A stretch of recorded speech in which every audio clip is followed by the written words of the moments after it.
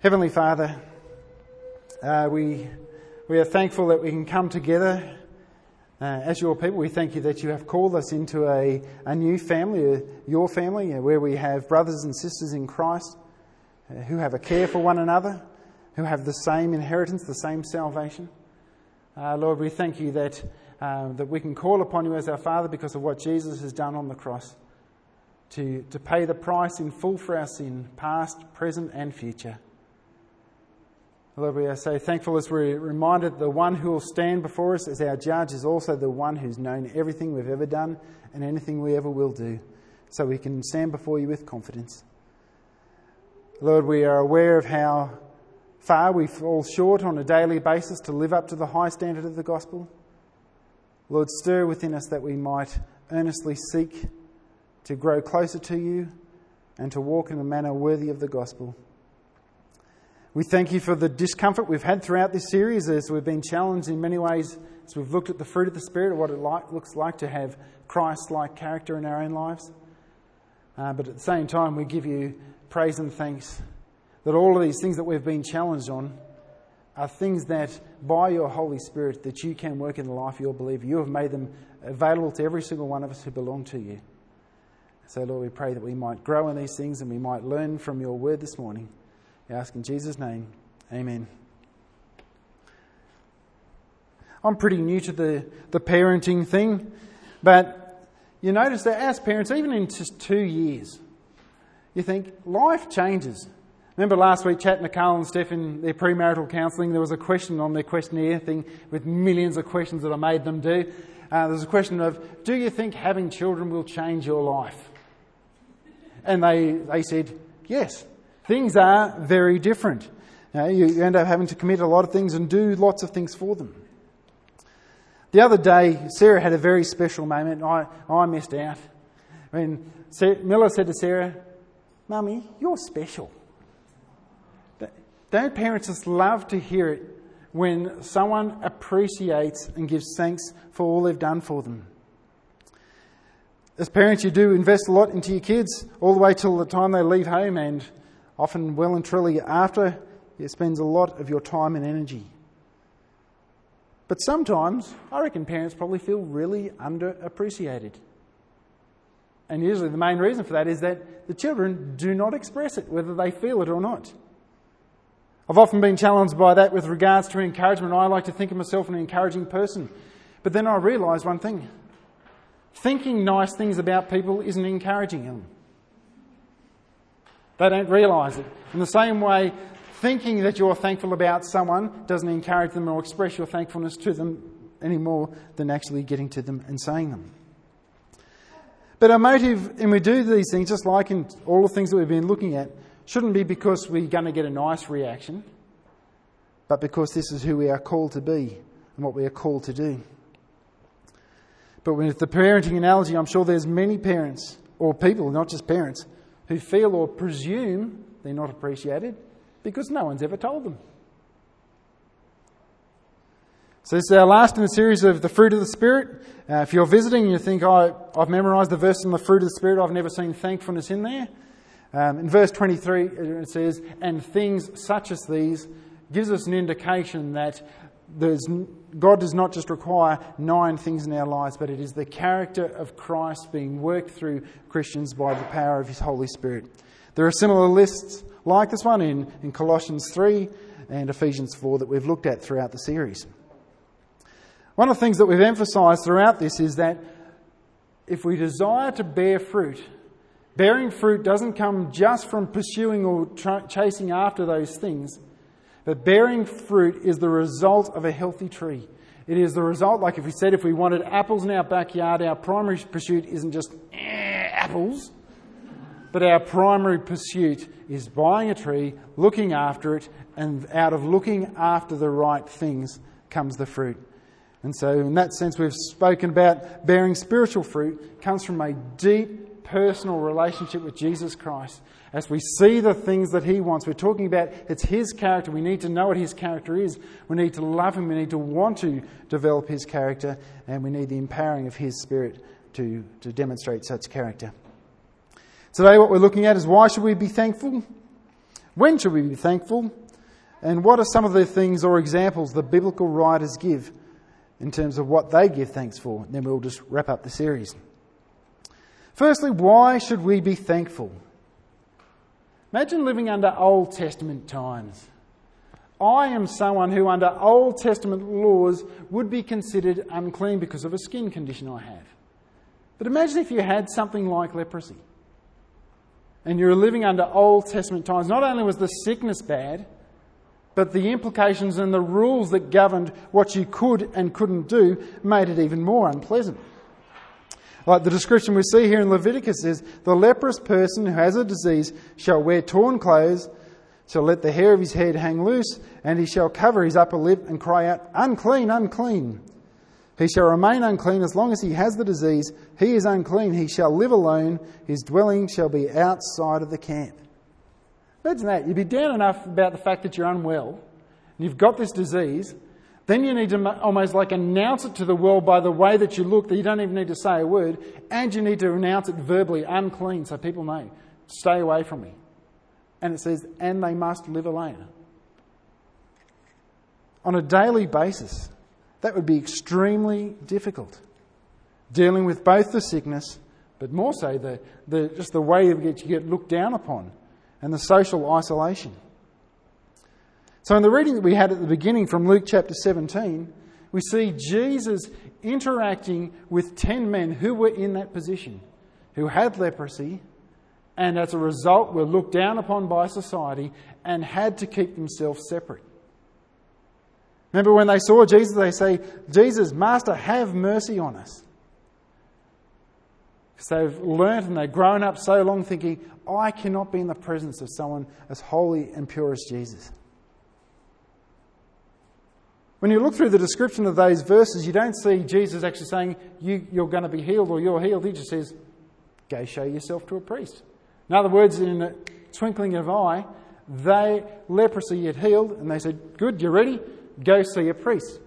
Because under the Old Testament rules, that you were considered unclean until such point you had been inspected by a priest. Then they would declare that you were clean. Then you were allowed to get back into social life. Imagine that transformation. Just in a twinkling of an eye, you go from having this disease that has crippled you and had all sorts of impacts on your life, and you've been totally cast aside and isolated, and straight away in 1 second, Jesus says, off you go see your priest. Both of you have lost your sickness.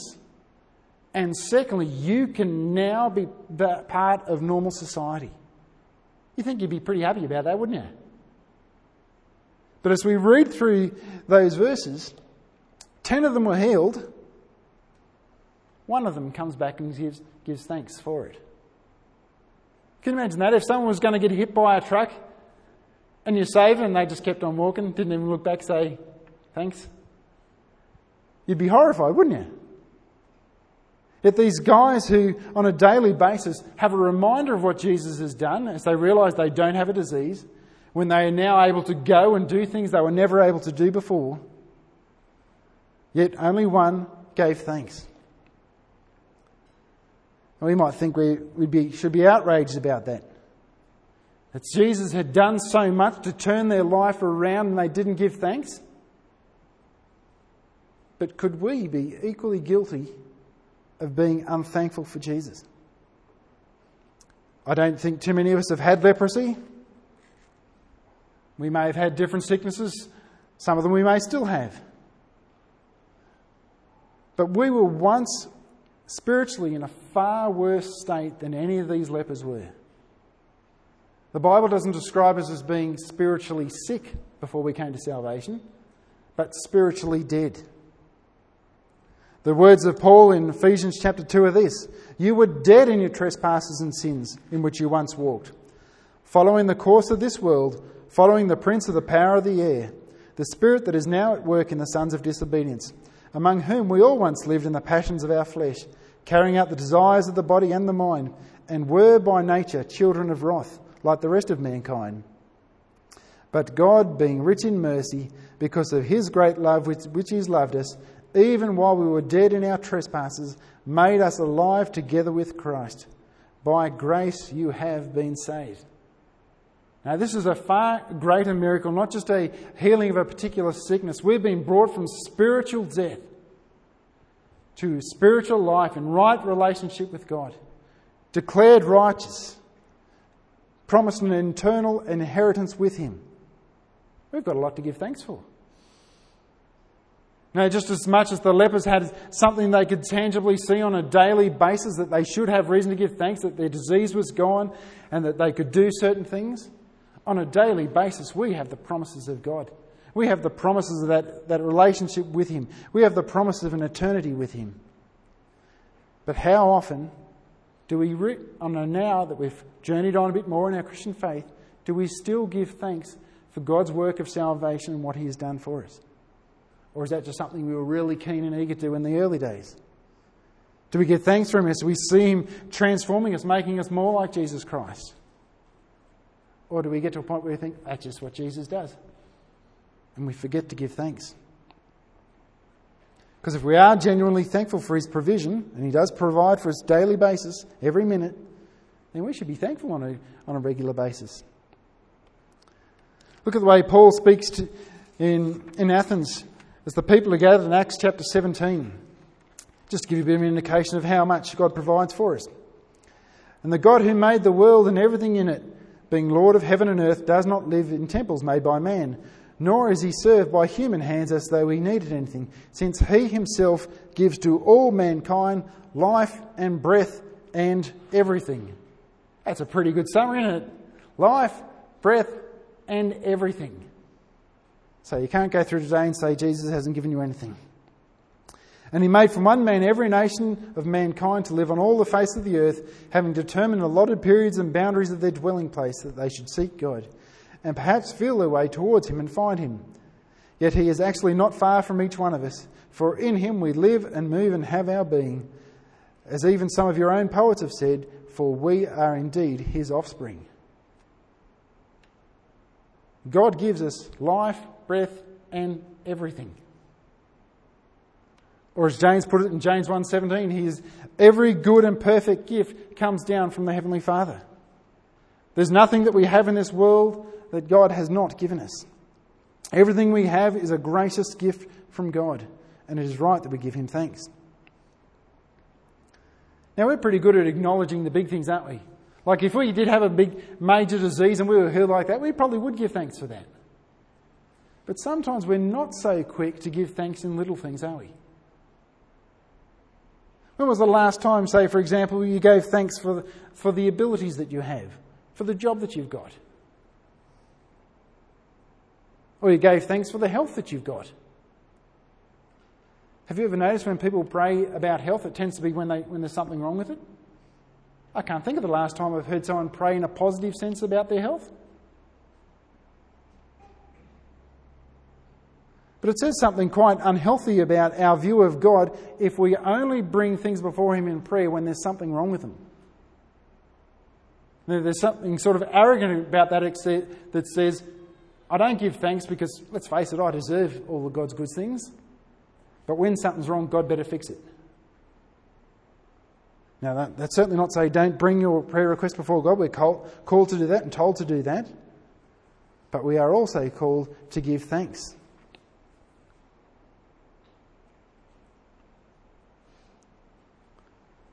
Sometimes we're slow to acknowledge God's provision, and it's not a new concept. You see back even in the Old Testament, the reminder that you be careful, that you don't forget who your God is and what He's done. In Deuteronomy 8, it says, take care lest you forget the Lord your God by not keeping His commandments and His rule and His statutes, which I command you today, lest when you have eaten and are full, you've built good houses to live in them, and when your herds and flocks multiply, and your silver and gold is multiplied, and all that you have is multiplied, then your hearts be lifted up, and you forget the Lord your God, who brought you out of the land of Egypt, out of the house of slavery. Now we see that constantly throughout the Old Testament, don't we? God saying, I am the one who brought you out of Egypt. Remember what I've done for you. Yet how quick we forget what He has given us. And it goes on to say, who led you through the great and terrifying wilderness, with its fiery serpents and scorpions and thirsty ground, where there was no water, who brought you water out of the flinty rock, who fed you in the wilderness with manna that your fathers did not know, that he might humble you and test you, to do good in the end. Beware lest you say in my heart, my power and the might of my hand has gotten me this wealth. You shall remember the Lord your God, for it is he who gives you the power to get wealth, that he may confirm his covenant that he swore to your fathers, as it is to that day. We're pretty good at taking credit for God's work, aren't we? Thinking, look how far I've come along in my Christian life. Even sometimes we might think, look about this person, they haven't reached my maturity. It is God who's brought you from any state from where you were to where you are now. Rather than that being something to boast in, that's something to pour out thanksgiving to God for. Have you ever noticed that when you're at a mealtime, if you don't say grace, people just stare at you like you're weird, like you've committed the unforgivable sin. You didn't say grace and someone's had a mouthful. Yet the same people wouldn't care less if you didn't pray at other times. Have you ever wondered why we even give thanks before meals? Just routines, what mum and dad did? I think it's a reminder that God has provided us our most basic needs in our food and drink. Give thanks to him for his most basic provisions in order that might develop an attitude of thankfulness to give thanks to him in all things. So if your point is you give thanks for your 3 meals a day and then you don't thank him for anything else, you've probably missed the point. Often happens around the dinner table that a little child might say, "Mummy, why do we pray before we eat?" And she says, "Dad cooked tonight." Or she might say, "The Bible said so." Or "This is what Christians do." But I think we are called to give thanks in our most basic provisions in order to establish an attitude that gives him thanks for all of his wonderful provisions for us. We should be able to give thanks just for the life that we have, for the food that we have, the fact that we live in a house, the fact that we have clothes. We should be thankful. We should acknowledge where all of our good things have come from. And I'm going to go so controversial, say to be lacking in thankfulness is sin. And I'm going to give a reason why I think that. And not only do I think it is a sin, I better clarify here. I'm not saying if you forget to thank God for one little thing that you're in deep sin. But if your attitude of thankfulness is not there, then it is. Because the Bible calls us to be thankful. It is a command of God. We're even told that it is the will of God that we give thanks in all circumstances. So if we rebel against the command of God, that makes a fair case for it being sinful. What does Paul say to the Ephesians? Giving thanks always and for everything. Isn't that an inconvenient verse? You want to, when you want to put up your hand and say, "What about this?" And it says all things all times. And the reason why we give thanks for all things and all times is because all things, where do they come from? They come from God. Colossians 3 is a passage we've looked at a number of times because it's very similar to Galatians 5 in terms of talking about the producing godly character. And after it goes through a list of a number of things, it says this from verse 14. "And above all these, put on love, which binds everything together in perfect harmony. And let the peace of Christ rule in your hearts, to which indeed you are called into one body, and be thankful. Let the word of Christ dwell in you richly, teaching and admonishing one another in all wisdom, singing psalms and hymns and spiritual songs, not thongs. I don't believe. Anyone got spiritual thongs? No? Okay. With thankfulness in your hearts to God. And whatever you do, in word or deed, do everything in the name of the Lord Jesus, giving thanks to God the Father through him." Inconvenient again. Again, it's telling us to be giving thanks in all things. But did you notice too? It even talked about in your songs, in your singing with thankfulness. Sometimes when we come together as a church and we sing together, it can be a little bit like saying giving thanks before a meal. It becomes a routine that comes out of our mouth and the heart's really not in it. But when we come together and we sing things, we shouldn't be thinking, "I praise you, God, you've saved me." I don't believe they're words to a particular song.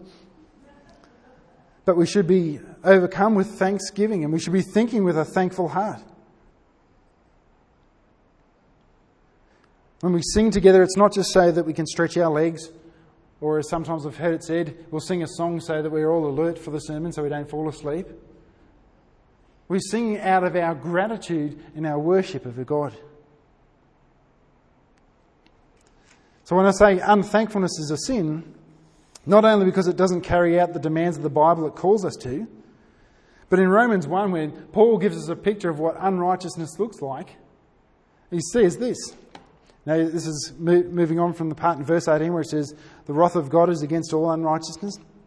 From verse 20 it says, for his invisible attributes, namely his eternal power and divine nature, have been clearly perceived ever since the creation of the world in the things that have been made, so that they were without excuse. For although they knew God, they did not honour him as God or give thanks to him, but became futile in their thinking, and their foolish hearts were darkened. So Paul says, the essential nature of what sin looks like is failing to give God the honour as God and to give him thanks. It should characterise people who are outside of a relationship with God, not people who have been called into a relationship with his God. Same as Paul's time as it is today, where God is not honoured and not given the thanks to which he is due, there will always be a necessary moral decline. And you know what? We make it worse. If as Christians we do not express an honour of God or a thankfulness to God, then everyone else thinks, well, clearly he's not worthy of it. And that's not an impression we want to give. What we're called to do, as we saw there, to give thanks always for everything. But when should we give thanks? I mean, always for everything's a pretty good summary. But you think, life's tricky. Not everything in my life, it seems like something I want to give thanks for. Why on earth can the Bible say give thanks always and for everything? Surely there's some things in my life that aren't worth giving thanks for. What if you've lost your job? Miles behind on loan repayments? Don't know how you're going to get food on the table? Hey, how do you give thanks in all things and everything in those situations? And then what's even harder is that we're told in 1 Thessalonians, rejoice always, pray without ceasing, give thanks in all circumstances, for this is the will of God for you in Christ Jesus. Now everyone always says, I know what the will of God is. Well, here's part of it. He wants us to give thanks in all circumstances. Good stuff and the bad stuff. But how and why do you give thanks for God when things just look rotten? How could that be God's will for me to give him thanks when I'm in deep pain or things are hurting or things just aren't working out? We've visited Romans 8 many times during this series. It says, and we know, not and we hope, we know that for those who love God, all things work together for good, for those who are called according to his purpose. Now this is the promise of God. He is working all things for good. That's why we can give thanks for them, because he is using them, whether good or bad, to produce something good. We've pointed out that where it says who are called according to his purpose, verse 29 tells us what that purpose is. For those whom he foreknew, he also predestined to be conformed to the image of his Son, in order that he might be the firstborn among many brothers. So he's working all things for our good for that purpose of making us more like Christ. That's why we can give thanks in all things, because good things and bad things, we give thanks because God is using those things, even the difficult things, to make us more like Christ. That's what he's promised to us.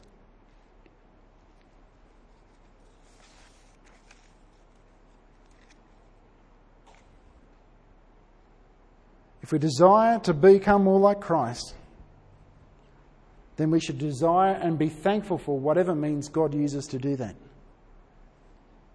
So much easier to come out of my mouth than it is to put in practice, I realise that. But the truth is, most of this fruit that we've been looking at requires hardship for it to grow in it. Does anyone have a really difficult week? The week we did patience and you prayed for patience? The way we grow in these things is to have them tested, and we don't like having them tested. But as we give thanks to God for all things, we do so because that's an expression that we genuinely believe him at his word when he says that he's going to work all things for our good, to make us more like Christ. That is what genuine believing faith looks like, to trust God at His word even when our circumstances or our feelings do not give us any indication as to why we should. And I don't mean just say it like begrudgingly, thank you God for this, because you reckon you're going to make something good out of it. But to do it from the heart, to be genuinely thankful, to stand firmly upon His promises, that He's working them, whether we can see how or not, all things for our good to make us more like Christ. So I've already seen that we are to give thanks always for everything. But what types of things do we see in the Scriptures? What do the biblical writers tend to give thanks for? I reckon if you did a search throughout the Bible of thanks or thanksgiving, you'd be surprised at the things that come up and how different they look to our own lists. When I looked through, did a search throughout the whole Scriptures, the main things were these. Giving thanks to God for His steadfast love occurs 20 times. 13 of those in the Psalms. Giving thanks for God's wonderful deeds or making Himself known 5 times. Or you could summarise, the two kind of go together.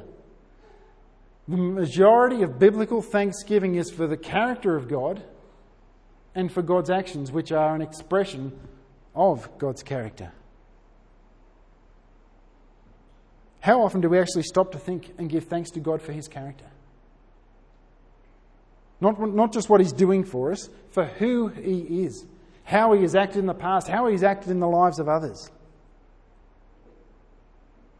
Giving thanks for who He is, even when those things don't specifically for our benefit. Imagine this scenario. I decided one night that I was going to be really nice to Sarah, that's my wife if you're visiting, and Sarah said, Steve, why do you love me? The question every husband hates getting asked in case they get it wrong. And I say, because you make a pretty good Thai chicken curry. And all these other cool things. I should write notes. But if I listed a list of things, what would be her impression? She'd say, okay, so you like the things I do. Do you love me? Think about that. When we pray and give thanks to God, so often we give thanks to God for things that could be because we benefit from them. And we laugh at the idea that we would just say things about Sarah, the things that she does, and not express anything about her that we love. It's no less shocking, or even more shocking, you should say, than when all we give thanks to God is for the things that personally benefit us and not for Himself. So in our prayer time this morning, we had a real focus on praying and giving thanks to God for His character and His actions. The other thing you'll notice is you look through the New Testament, it is extremely rare, as the writers give thanks, that they give thanks for something for themselves. To give you just a couple of examples, 1 Corinthians 15:57, but thanks be to God who gives us the victory through our Lord Jesus Christ. 2 Corinthians, but thanks be to God who in Christ leads us in a triumphal procession and through us spreads the fragrance of the knowledge of Him everywhere. So not only does the writers tend to give thanks for what He has done for collectively for Christians, but often the way they write, they give thanks for God's work in the life of others, not specifically involved in themselves. Romans 6, but thanks be to God that you, who were once slaves of sin, have become obedient from the heart to the standard of teaching to which you were committed. Having been set free from sin, have become slaves of righteousness. Or 2 Thessalonians, we ought to always give thanks to God for you, brothers, as it is right, because your faith is growing abundantly, and the love of every one of you and everyone is increasing. Now, it is right to give thanks to God for the personal benefits that He's done, all the things He's done for us. But we also need to be reminded to give thanks for God for who He is, but also, too, what He is doing in the lives of others. So over 3 months, we've probably been looking at the fruit of the Spirit. We did look at things outside of the 9 things listed in Galatians 5. We did look at compassion a number of weeks ago. We looked at thankfulness. I was going to do one on humility, but I forgot to put it in the thing, so you'll just have to read that one yourself. But one passage we've looked at a number of times, and I just want to draw our attention to it. We've even had it read this morning. Back from Colossians 3. A similar passage. Put on then as God's chosen ones, holy and beloved, compassionate hearts, kindness, humility, meekness and patience, bearing with one another, and if one has a complaint against another, forgiving each other, as the Lord has forgiven you. So you also must forgive. And above all these put on love, which binds everything together in perfect harmony. And let the peace of Christ rule in your hearts, to which you are called into one body, and be thankful.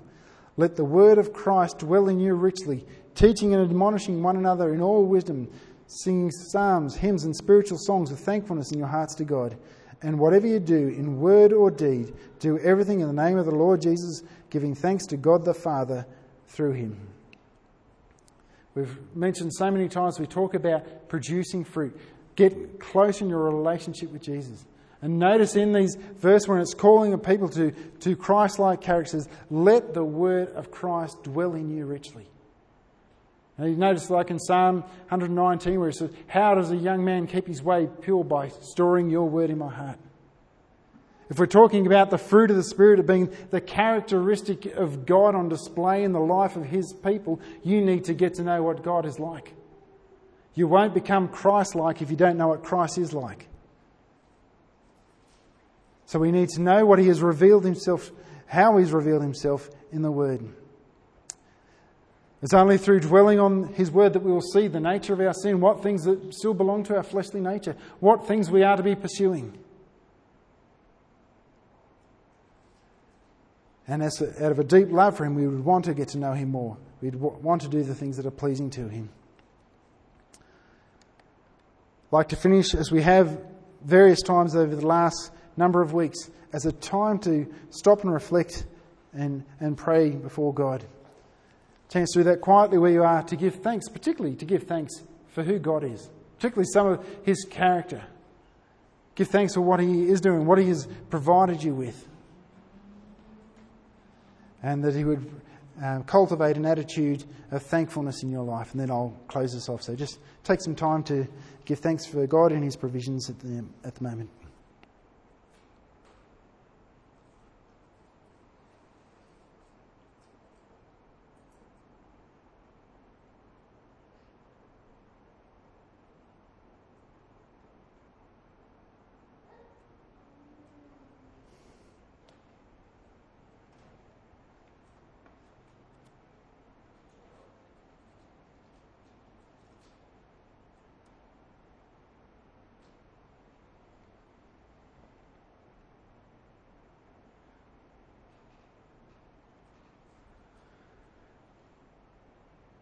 Heavenly Father, we confess at times we are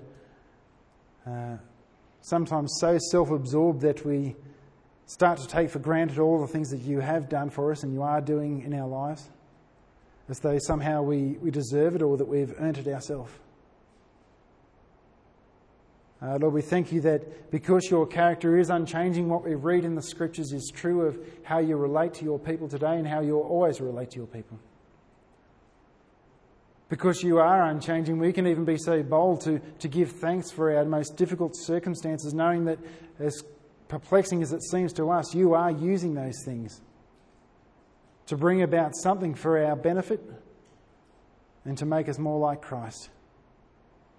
Help us to be thankful and to welcome both the good and difficult things in our life, that they might achieve your good purposes.